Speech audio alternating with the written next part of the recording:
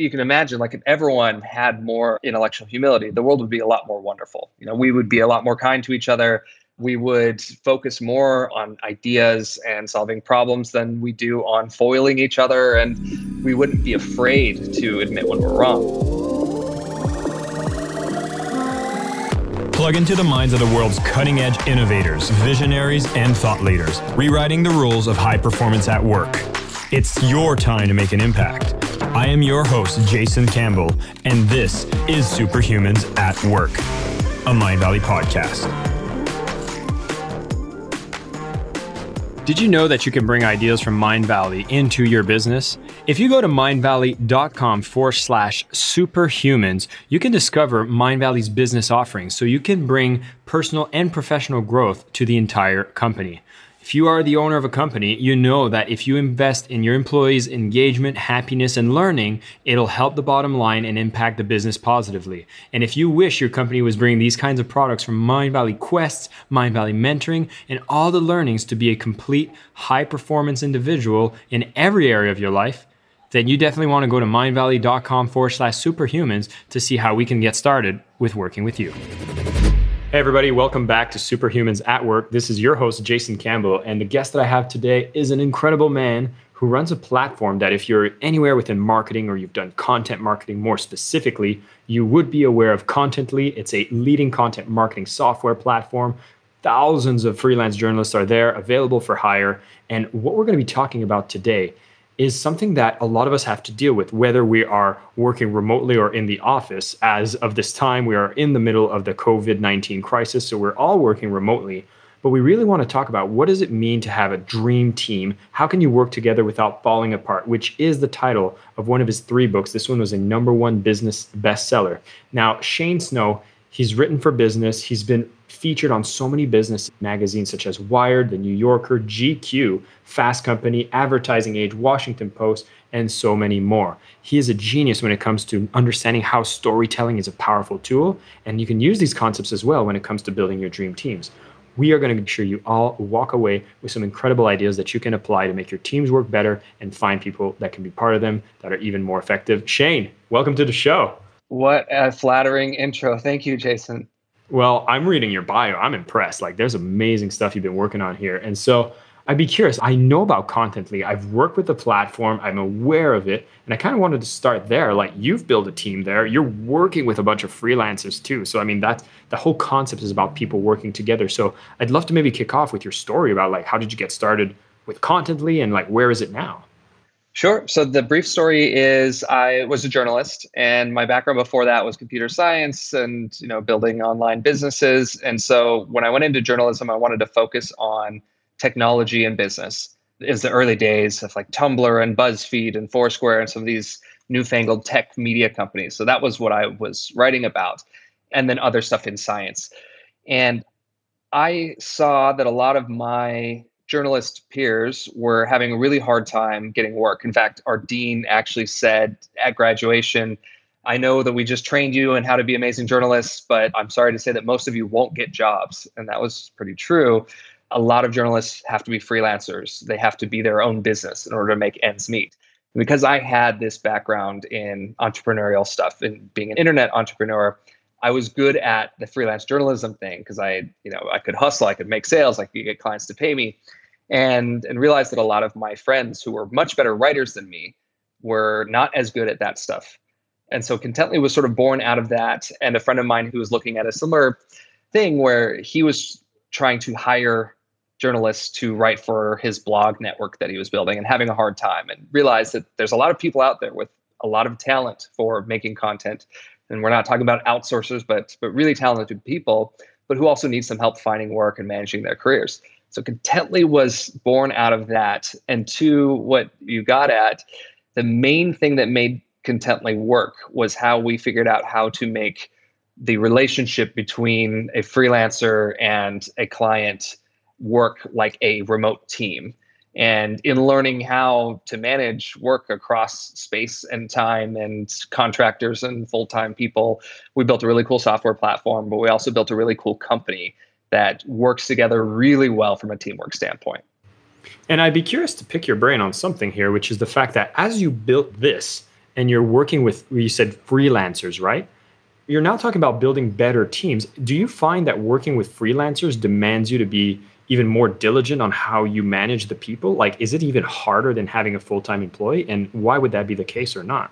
In many ways, so there's pros and cons, but the key insight for us as we were trying to build out what first was this job marketplace and then became this whole software platform and ecosystem, the key insight was that if you treat freelancers like part of your extended team, things go a lot better. So initially we thought, we'll do outsourcing or crowdsourcing. There's lots of people out there with lots of talent.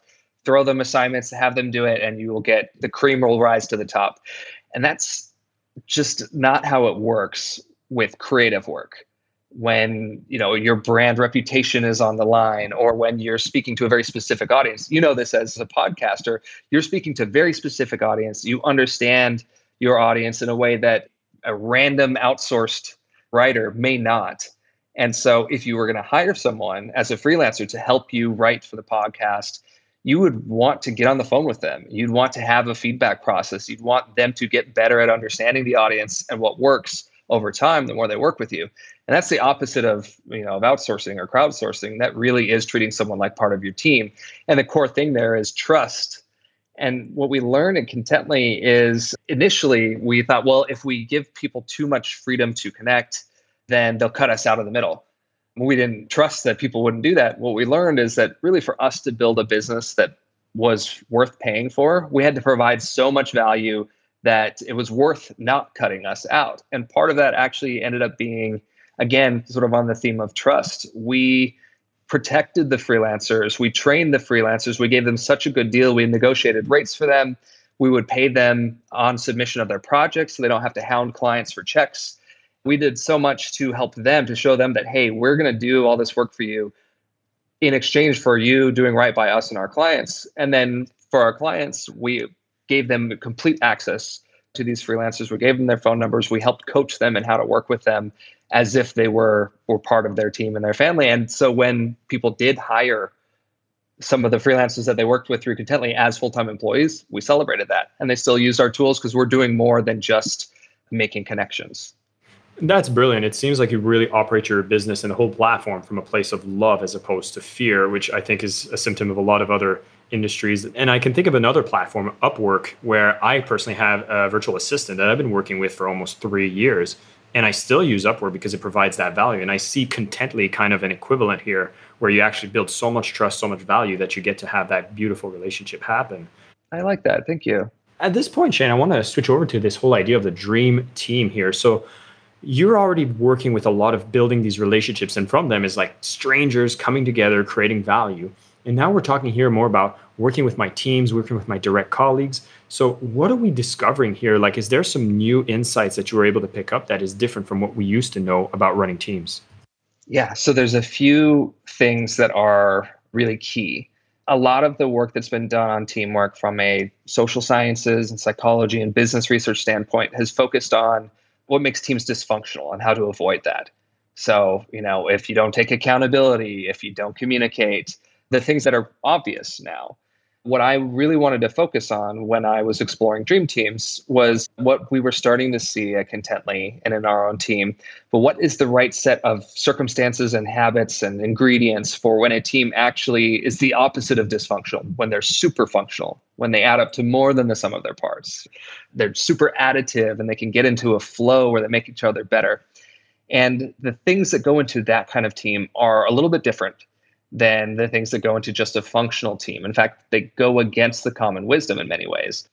One that is at this point a little more intuitive, but I think was less discussed when I started working on dream teams, is the pragmatic case for having different people on your team. So in business, we talk about diversity a lot as a good thing to do, including people from a moral standpoint. It's good from a PR standpoint. A lot of companies really are down with that. But the pragmatic case for including different people on your team and in your thinking process is the simple math that two heads cannot be better than one unless they think differently than each other. If two heads think the same, they're just going to be as smart as whichever one of those heads is smartest. So that's the foundation for dream teams. And there's a few things that sort of flow from that go against the common wisdom, even though it's intuitive once you hear it. Yeah, we have to think different if we want to be better than any one of us. But after you accept that, then you come up against common wisdom and teamwork, like you want to recruit for culture fit. Well, culture fit is another way of saying think and behave like me. If you flip that around and say, we want to recruit for culture add, we want our culture to be a place where people are contributing so that it becomes something greater than all of us. Again, a simple thing, but a very key difference that when you look back on history, this is exactly what makes the difference between teams that really break new ground and teams that don't.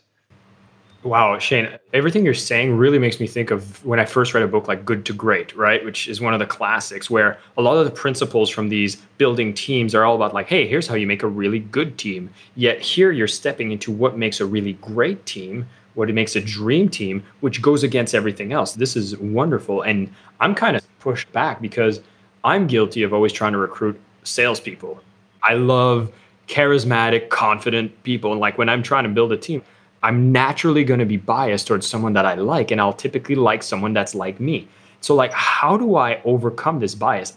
I've heard about these ideas around diversity, and I've had a lot of failures hiring people that were a little version of me or a big version of me and realizing that it's bringing no innovation. But I still have the bias of going towards that direction. So how do I fight this bias, and what will happen when I do? It's totally natural, and it comes from the mistaken idea that getting along is what helps a group to be effective. Getting along because people, you can read each other's minds, someone reminds you of you, you can speak the same language, means things are easy. Communication is easier if you have a lot of similarities. But that does not necessarily translate to making progress. Communication is important for progress, but once again, if you're all on the same page, you will be limited by whoever is the smartest or whoever has the power. So if you're in luck, you hire a bunch of great salespeople who think like you, and you yourself are very creative and don't make mistakes, then things will go okay. And that's kind of been the model for leadership and management for many, many years is, we want the manager to be the brains and then just have people that can take their orders. But you'll be limited by your group. So I think, to get at your question, how do you get outside of that? Because it's easier to recruit people that you can understand and relate to. It's easier to find those people because they're probably, your friends, or you gel with them more easily.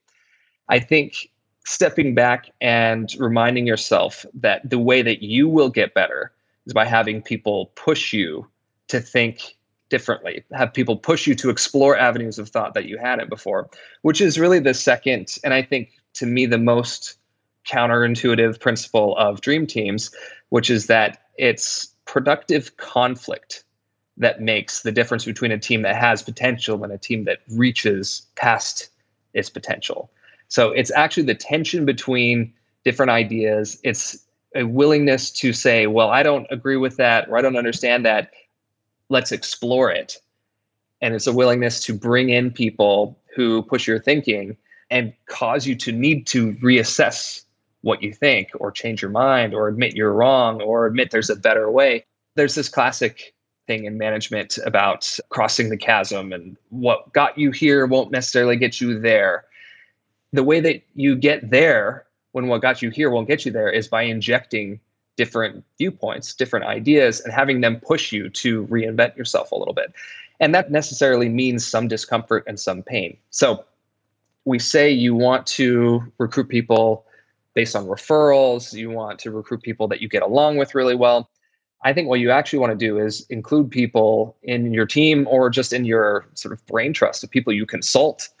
Include people who you cannot get along with well. That makes sense. So you could sort of diagram it out on 2 dimensions, like one of those 2x2 charts. If the up and down dimension is complete support for your ideas and way of thinking, and the other is complete divergence from your ideas and way of thinking. And then the other side of the chart, the horizontal, is complete support for you personally versus complete you're on your own independence, lack of support for you personally. The magic part of that chart is the total difference in ideas and lack of support for your way of thinking, and the total support for you as a person. Because in there, you can be great to each other, but you can also engage in productive conflict. So this whole thing about, wanting to work with people who are like you and who are nice so you can get along, so you can be productive, comes from the 1970s when we started doing business research, that basically a bunch of studies showed that people with your same personality will have less conflict with you at work, and so therefore you'll be happier. But then all of these books got written about how we need to get along and be nice and all that. It turns out that you can be nice, but you don't want to let go of that conflict. What you want is to be nice and have conflict. So that's that second piece. And I'll say one more thing, that just the presence of people who are expressing the fact that they are different or come from different places does actually help to make that more comfortable. On Mindvalley's own website, I noticed that on your team page, everyone has the flag of the country they come from, like as part of the team. And so when you brought up, you hire salespeople that kind of remind you like you, I'm going to guess that actually at Mindvalley, there is a culture of recognizing and celebrating that we come from different places. And that's why we're great together. Not, oh, look, we all wear the same uniforms and we all came from the same, group in school, and that's why we're great. No, it's actually the opposite. So I think you guys are in a good place, starting point from that standpoint. Well, I have to say, we laugh a lot because Mindvalley is kind of like a little United Nations, right? Because we have so many people from different countries, and I'd say we underappreciate how we overcome the challenge of cross-cultural management within Mindvalley. We do it quite well. We kind of take it for granted now that I speak with you right now, because I can think of people from, someone from Latin America having conversations with someone from Eastern Europe, having a conversation with American. It's stark, the differences of values that we have. And then we bring that into the conversations and we still are able to make it work. And when I hear you speak of these, I'm nodding my head here going yes, I've heard how, crucial conversations are type of literature. I've read about how, the infighting, the tension. I've also had a past guest that I interviewed talked about psychological safety. When you're at that highest level, you can challenge those ideas. And I love how you painted those two axes. When you actually respect each other, but yet still have different ideas, you can go within a safe space. You can challenge these ideas. But I'm going to bring something that I want to know if you've ever encountered, which is, it sounds to me like you need to be a leader with a certain level of emotional maturity to be able to accept this kind of environment. What happens when you actually don't have that? Because I feel like people would get easily threatened, challenged, and shut down. What is that thing I need to nurture within myself when I'm going to chase these beautiful things like diversity and tension and fighting that actually nurtures better growth? Oh, you just served up the other thing that is, I would dare say, the capstone principle, if not the most important factor in what makes for a dream team, is something that in psychology they call intellectual humility. What intellectual humility is the willingness to revise your viewpoint, to change your mind, to do something differently, but also having the level of discernment to know when you shouldn't. So it's not being gullible. It's not being so open-minded that your brains fall out, as they say, but it's also not being stubborn.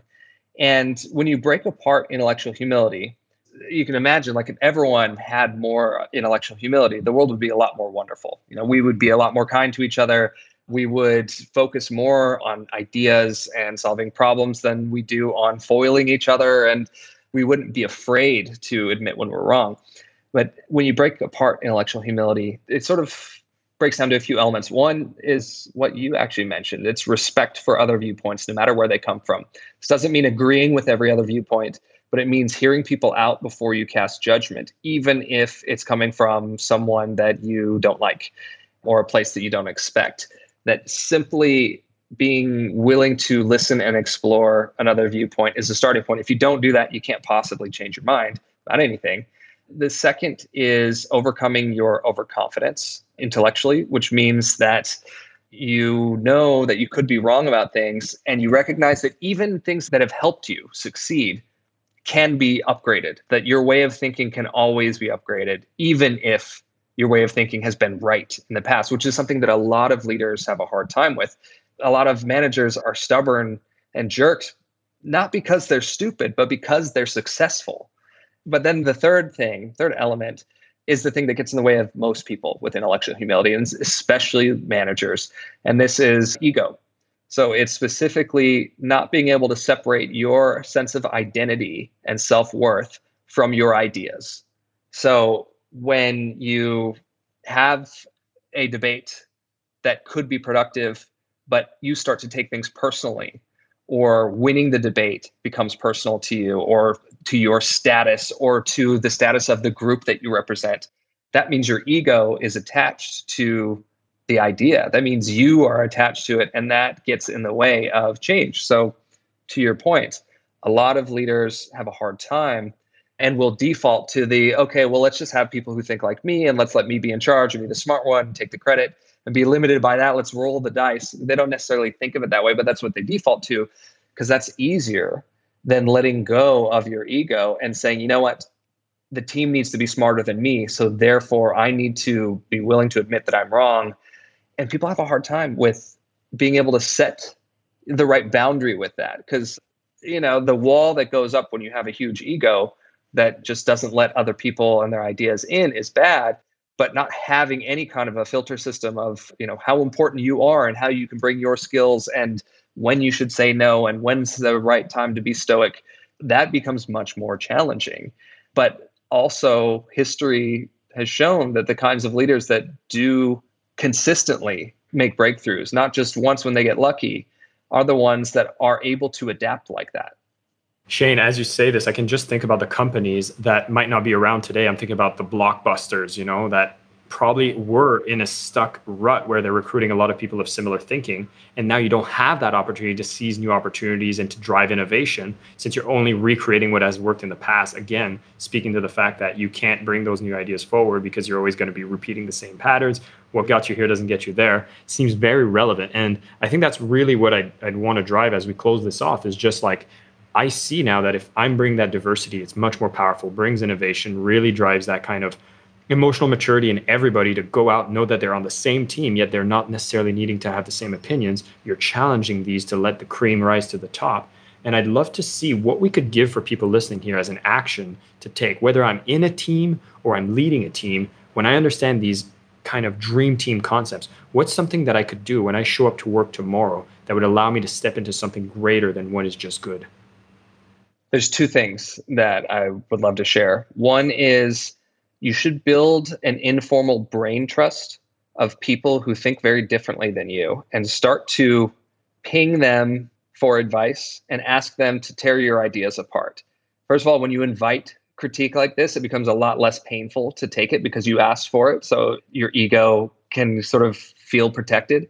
But find the person who has the most to say about what's wrong about you and your work. Find the person who has the total different perspective on life than you.